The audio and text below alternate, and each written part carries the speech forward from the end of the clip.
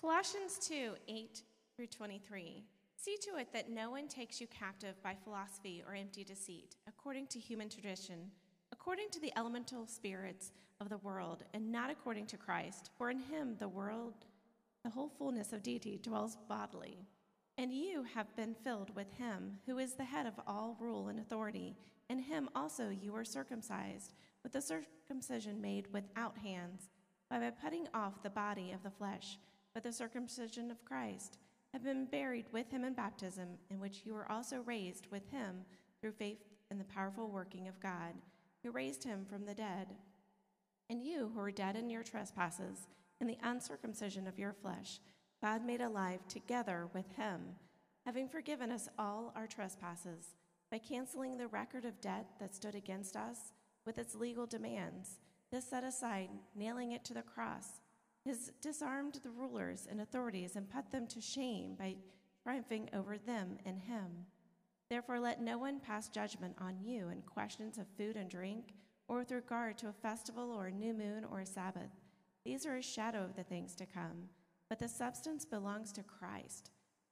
Let no one disqualify you, insisting on asceticism or worship of angels, going on in detail about visions, puffed up without reason by his sensuous mind, and not holding fast to the head, from whom the whole body, nourished and knit together through its joints and ligaments, grows with a growth that is from God. If with Christ you died to the elemental spirits of the world, why, as if you were still alive in the world, do you submit to regulations? Do not handle, do not taste, do not touch, referring to these things that all perish as they are used, according to human precepts and teachings? These have indeed an appearance of wisdom in promoting self-made religion and asceticism and severity to the body, but they are of no value in stopping the indulgence of the flesh. This is the word of the Lord.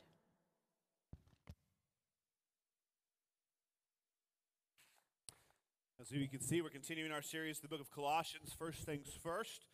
One of the reasons I am convinced and convicted that it is better for us to most often walk through entire books of the Bible is because it means I have to preach it all. It means that when those hard passages come up, I just can't skip them.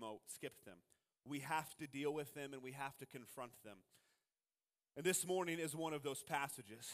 Like you often see in front, when you maybe watch TV or a movie, you'll see a rating pop up or warning, there is violent content, in this thing. I'm giving a little sermon content warning. Not so much content as a step on your toes warning. This message will most likely step on your toes.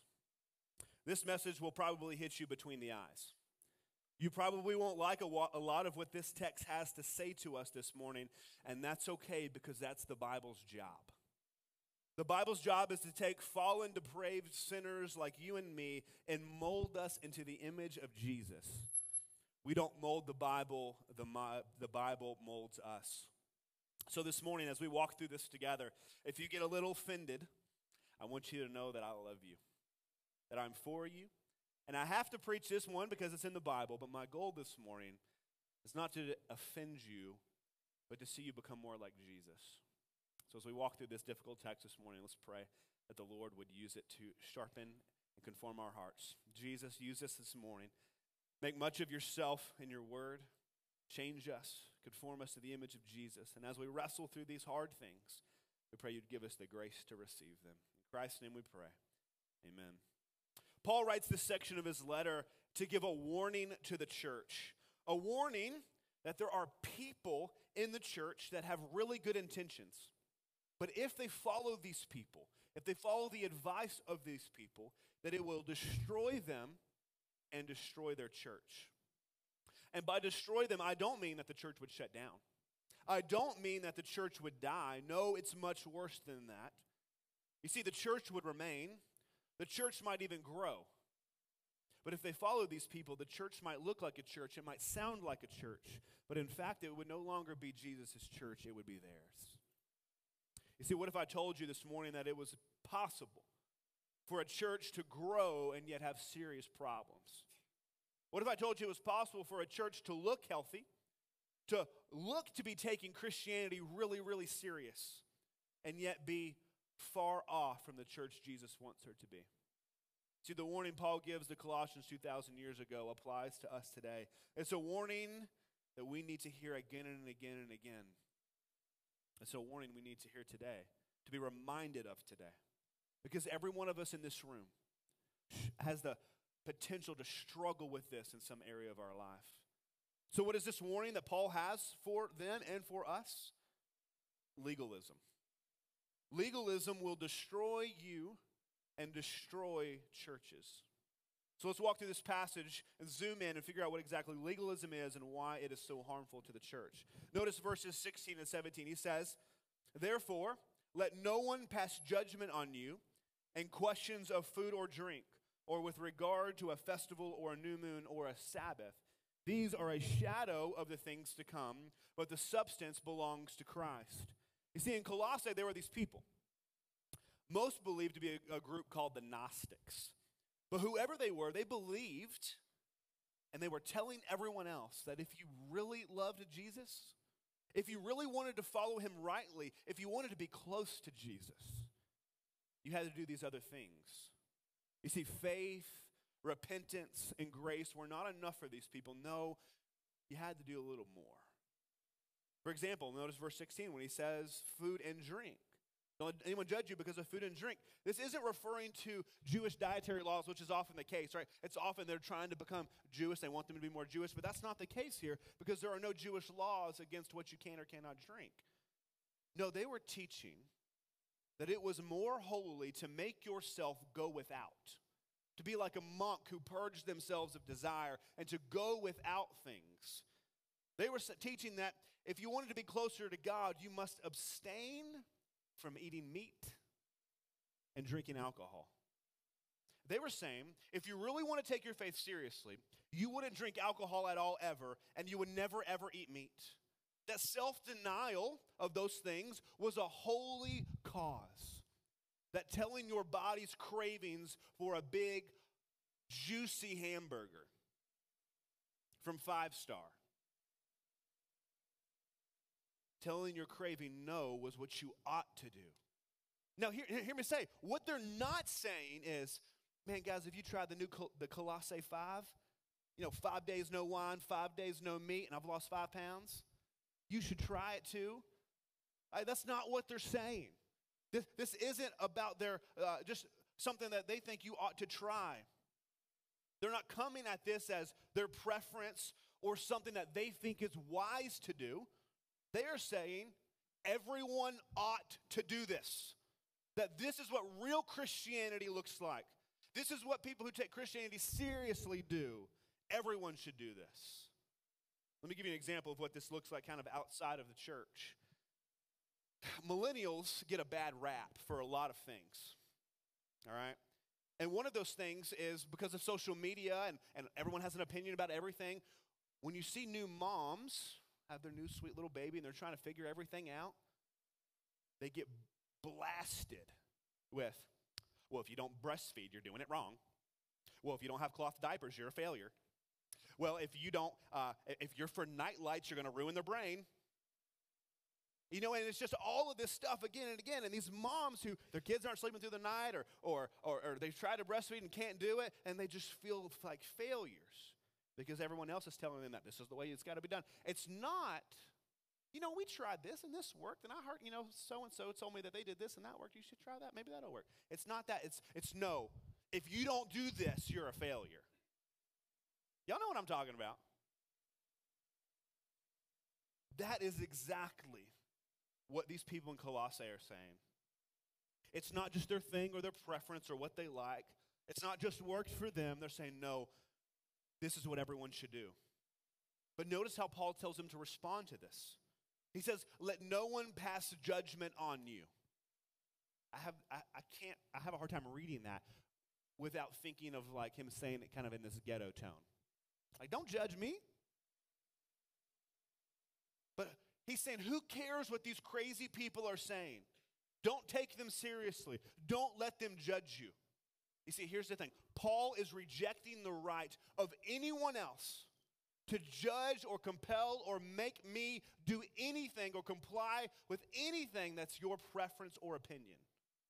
You see, no one gets to tell anyone else what they ought or ought not do unless it is super clear in the Bible. So you can tell people not to lie. You can tell people not to murder. Those things are clear in the Bible. But let's see where this hits home a little bit. Let's look at this text, and because there's a part here that's going to hit home with us a little bit more. And I hope you're ready. He mentions food or drink. You see, even then, there were people suggesting that it was more holy to totally abstain from alcohol than to drink in responsible moderation. They would have said real Christians who take their faith seriously, should never drink. Drinking is evil, it is sinful. It's like playing cards. But let's put our cards on the table. There are many of you in this room, and you drink, and you hide it.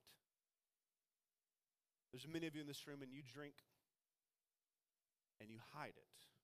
You keep it a secret. When I was a youth pastor, I was told this story about we had these two guys, older men in our church who'd been in the church a long time, and they were sitting out on their porch one afternoon, and both of them were sitting there drinking a beer together, and they had been deacons in the past, and they were sitting there kind of a backcountry road, and off in the distance they saw a little blue car coming down the road, and they were like, that looks like the preacher's car. And as it got closer and closer, and they kind of were holding their breath a little bit, and their heart began to beat a little bit. Well, I'm not sure what we're going to do as we're sitting here drinking these beers, and the preacher might roll in. But as the car got closer and went on by, they realized it wasn't the preacher, and they were okay. But one of the guys looked to the other guy, and he said, what would you have done if that was the preacher that pulled in here? And he said, I wouldn't have done anything, but you'd have been drinking 2 beers.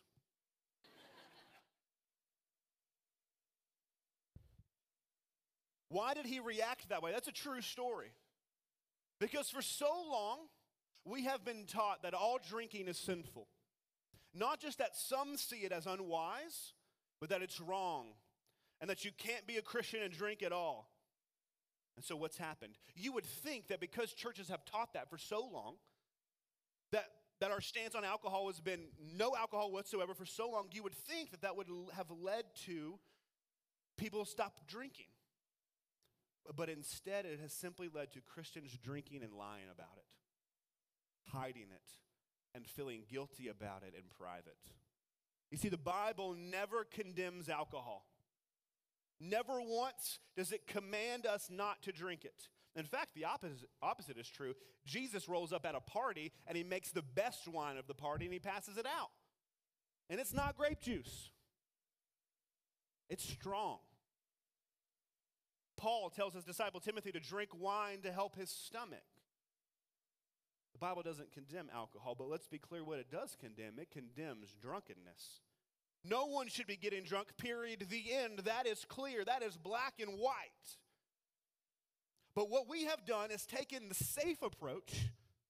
We have taken other people's convictions, which are fine to have those convictions, that moderation isn't possible, that alcohol is too often abused, that it's safer to abstain. And we've said that instead of moderation, everyone should follow our rules on alcohol. They're not biblical, but it's for the best. That, my friends, is legalism. Legalism does not change hearts. Legalism does not change behavior. It simply makes you hide what you're doing and feel guilty about it in private. So what does this mean for us? It means that we follow what the Bible says. And so if alcohol is too dangerous for you and you would rather stay away from it, that is totally fine, totally acceptable. That's great. The Bible says no one can judge you for that. But what you can't do is force your view on someone else. And if you want to drink and not get drunk, if you can do it with wisdom and discernment and moderation, you don't need to feel guilty about it. You don't need to hide it, because Paul says no one can judge you for that. Do you know why it's easier for churches to be legalistic? Because it's safe. It's easier for us to make rules because it's safe. When you make lots of rules and force people to follow them, you don't have any issues.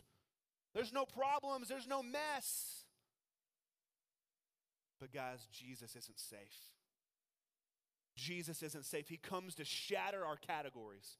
He comes to challenge our traditions. He comes to break our rules. At every turn, Jesus went to the religious guys, the Pharisees, and he made them mad because he broke their rules. He broke the religious guys' rules. And do you know what they eventually did? They killed him. They killed the Son of God because the Son of God broke their religious rules. May that never be us. It's amazing that we can read these gospel accounts of Jesus. We can see Jesus stick it to the religious people again and again and again for all the rules that they've made. And yet we can so easily become rule-making Pharisees ourselves. But notice what happens next. Verse 17. He says, or with regard to a festival or a new moon or a Sabbath. You see, these people in Colossae were also telling them how they had to worship. They were telling them that they had to keep all these old Jewish traditions. That this way of worshiping was more honoring to God. That this was more reverent, more holy. That this is how it ought to be done. This is how you should do church. So how does this form of legalism take shape today?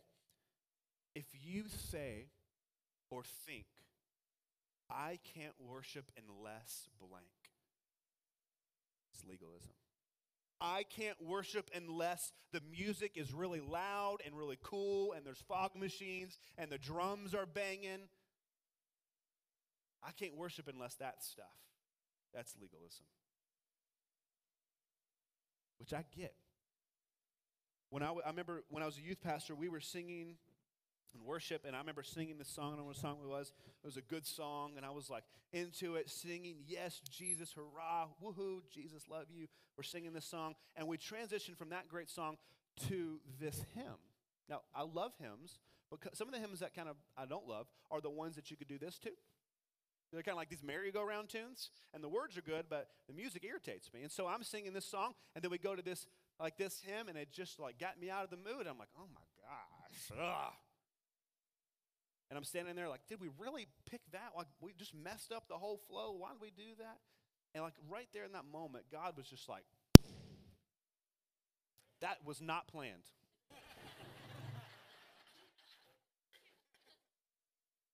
But it felt like that. Because I could clear as day, God tell me, say, this is not about you. It's about me. And I don't care what they're singing, you better sing it. Because it's about me. Him, not me. Doesn't matter if it's new or old, cool or lame. If it's about him, then I'm commanded to sing it. And if you love him, you will praise him no matter what we sing. This is an issue for my generation, for your generation, right here. Because every year I'll go to youth camp, and I'll see youth sing these songs with hands lifted high and tears running down their face, worshiping Jesus with everything that they have until next week when they come back next Sunday and they are more interested in what they're having for lunch or what's happening on their phone than what we're doing here. And it doesn't connect for me. It doesn't make sense because it's the same God at camp that it is here. And so what's the difference? If you say, I can't worship unless we sing the old songs, might be a legalist. You say, I can't worship unless there's stained glass or flowers on the stage, you might be a legalist. I can't worship unless we have hymnals. I can't worship unless there's an organ. I can't worship unless there's drums or a guitar. I can't worship unless the preacher's wearing a suit. Verse 17 says, that these are a shadow of the things to come, but the substance belongs to Christ. You see, all of these things, the music, everything in this room is meant to lead you to Jesus. But what happens is we stop on the thing We get fixed on the thing and not the substance. We're more worried about what's not up here or what we're not singing than who we're singing to.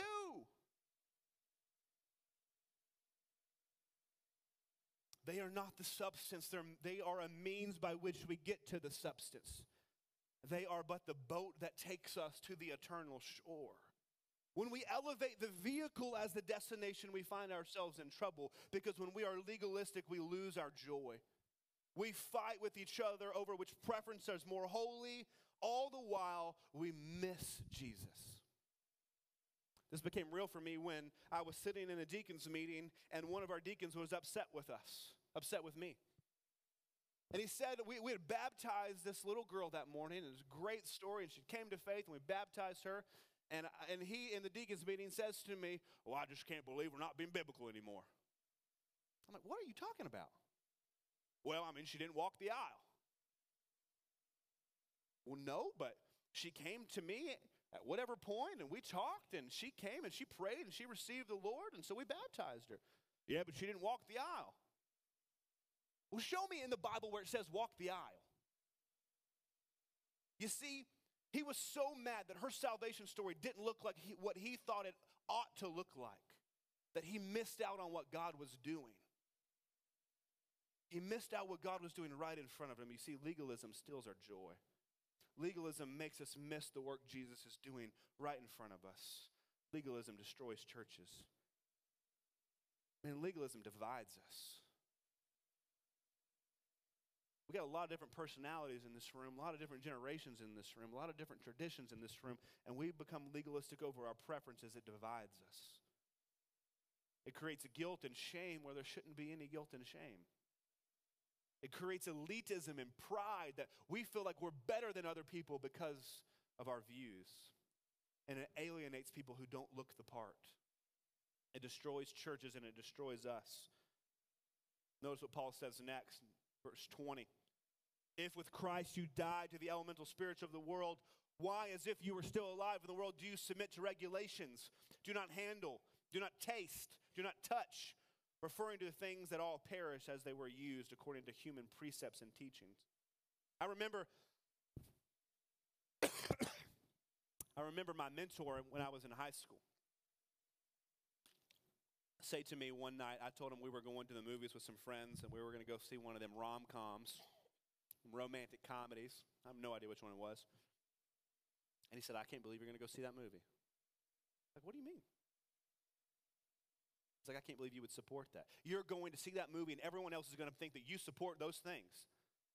"What are you talking about? It's like rated PG-13. I didn't even know what it was about. All the friends wanted to go." And he laid this guilt trip on me.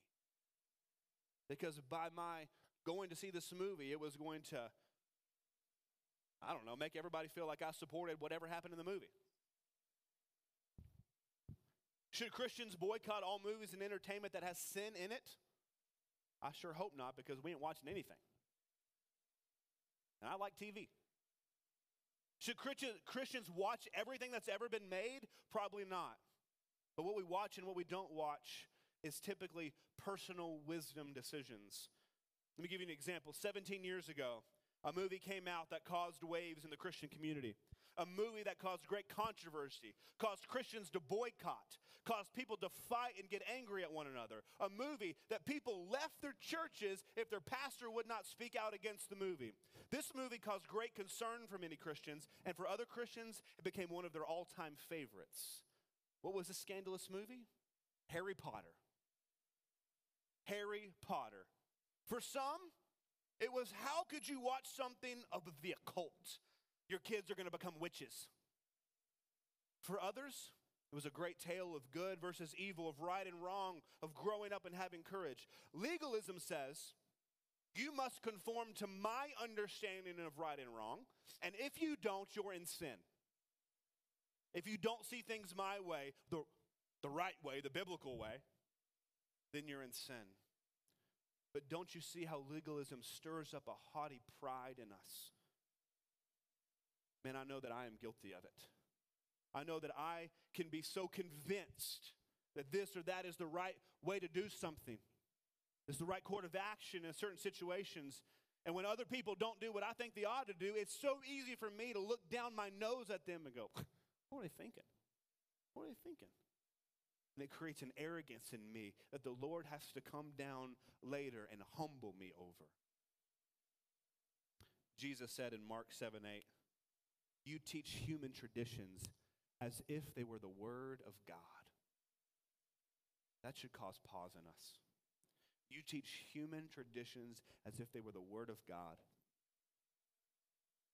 That's what legalism is. Taking ideas, taking preferences, traditions that are not biblical. Not that traditions and ideas or preferences are bad. Often, traditions and ideas and preferences are good. But making them the rule or the law that everyone else must follow gets us in trouble. For example, my buddy was telling me when he was growing up in youth group, he had invited a friend from school to come to youth group with him. And she came to youth group, and she'd been coming for months. She wasn't a believer, but she was enjoying church, and she was getting closer and thinking about coming to faith. And about a month in at the business meeting, they were there, and a lady stands up and looks to the pastor moderating the business meeting, and she says, I've noticed we've got some girls in our youth group wearing pants. And I thought we was going to be a biblical church. I thought we was going to be a church that stood on the Bible. And she went on and on to, Pastor, what are you going to do about it? And my buddy, 16 years old, stood up, and he said, where is that in the Bible? And she said, I don't know, but I know it's in there somewhere. Teaching human traditions as if they were the word of God. When we take our traditions and our cultural values and our preferences, and we elevate them as equal to the word of God, we destroy people's lives. Because it breaks my heart because when I was 16 years old going to church and my family was not going to church, and I would plead, Mom and Dad, come to church with me.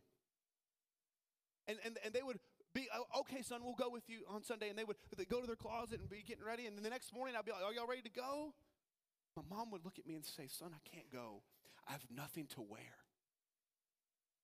What do you mean? You have a closet full of clothes. No one cares what you wear. Brent, just don't worry about it. I've got nothing to wear. I can't go. Let it never be the case. Someone doesn't come here because they think they need to wear something. Amen?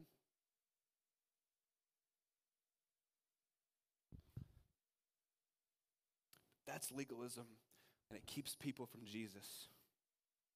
Jesus doesn't care what any of us in this room put on. Like at all. Not even a little. At all.